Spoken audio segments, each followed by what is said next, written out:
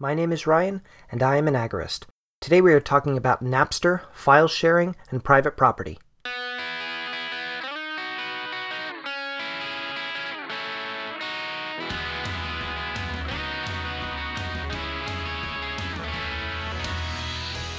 In 1999, a teenager named Shawn Fanning created a file-sharing application called Napster, which took the world by storm.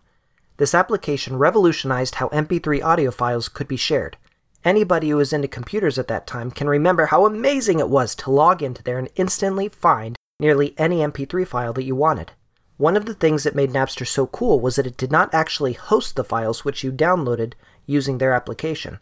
Instead, Napster was a P2P, or person-to-person application. So when you wanted an audio file, Napster would connect your computer with another person's computer who had that file, and then your computer would download the file directly from them.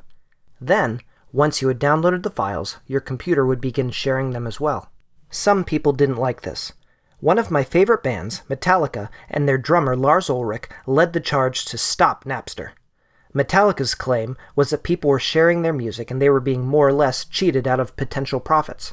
Now, I can understand why Metallica would want people to purchase their music rather than download it from other people's computers.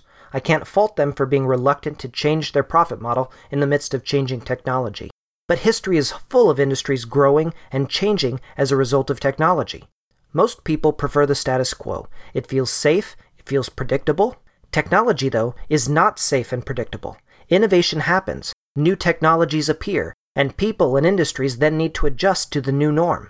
Wheelwrights and the wooden wheel-making industry used to be central to everyday life, but when the technological landscape changed, that industry all but died out.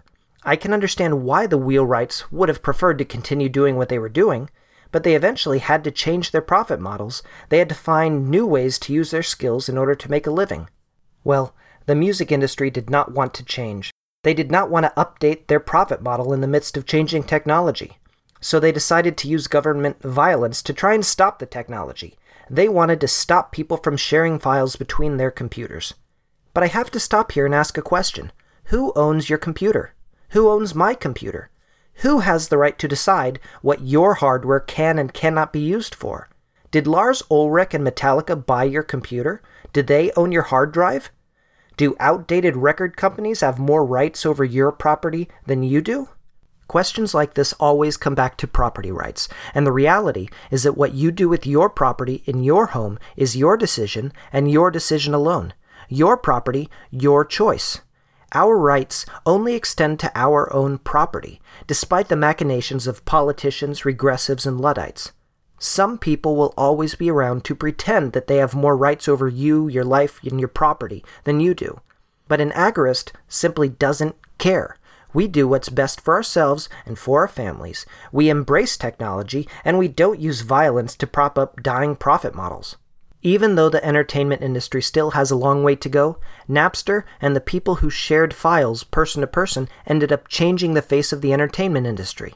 Since that time, we have seen the birth of iTunes, Spotify, Amazon, YouTube, Netflix, and countless other places where you can go to get music, movies, and other forms of entertainment on demand.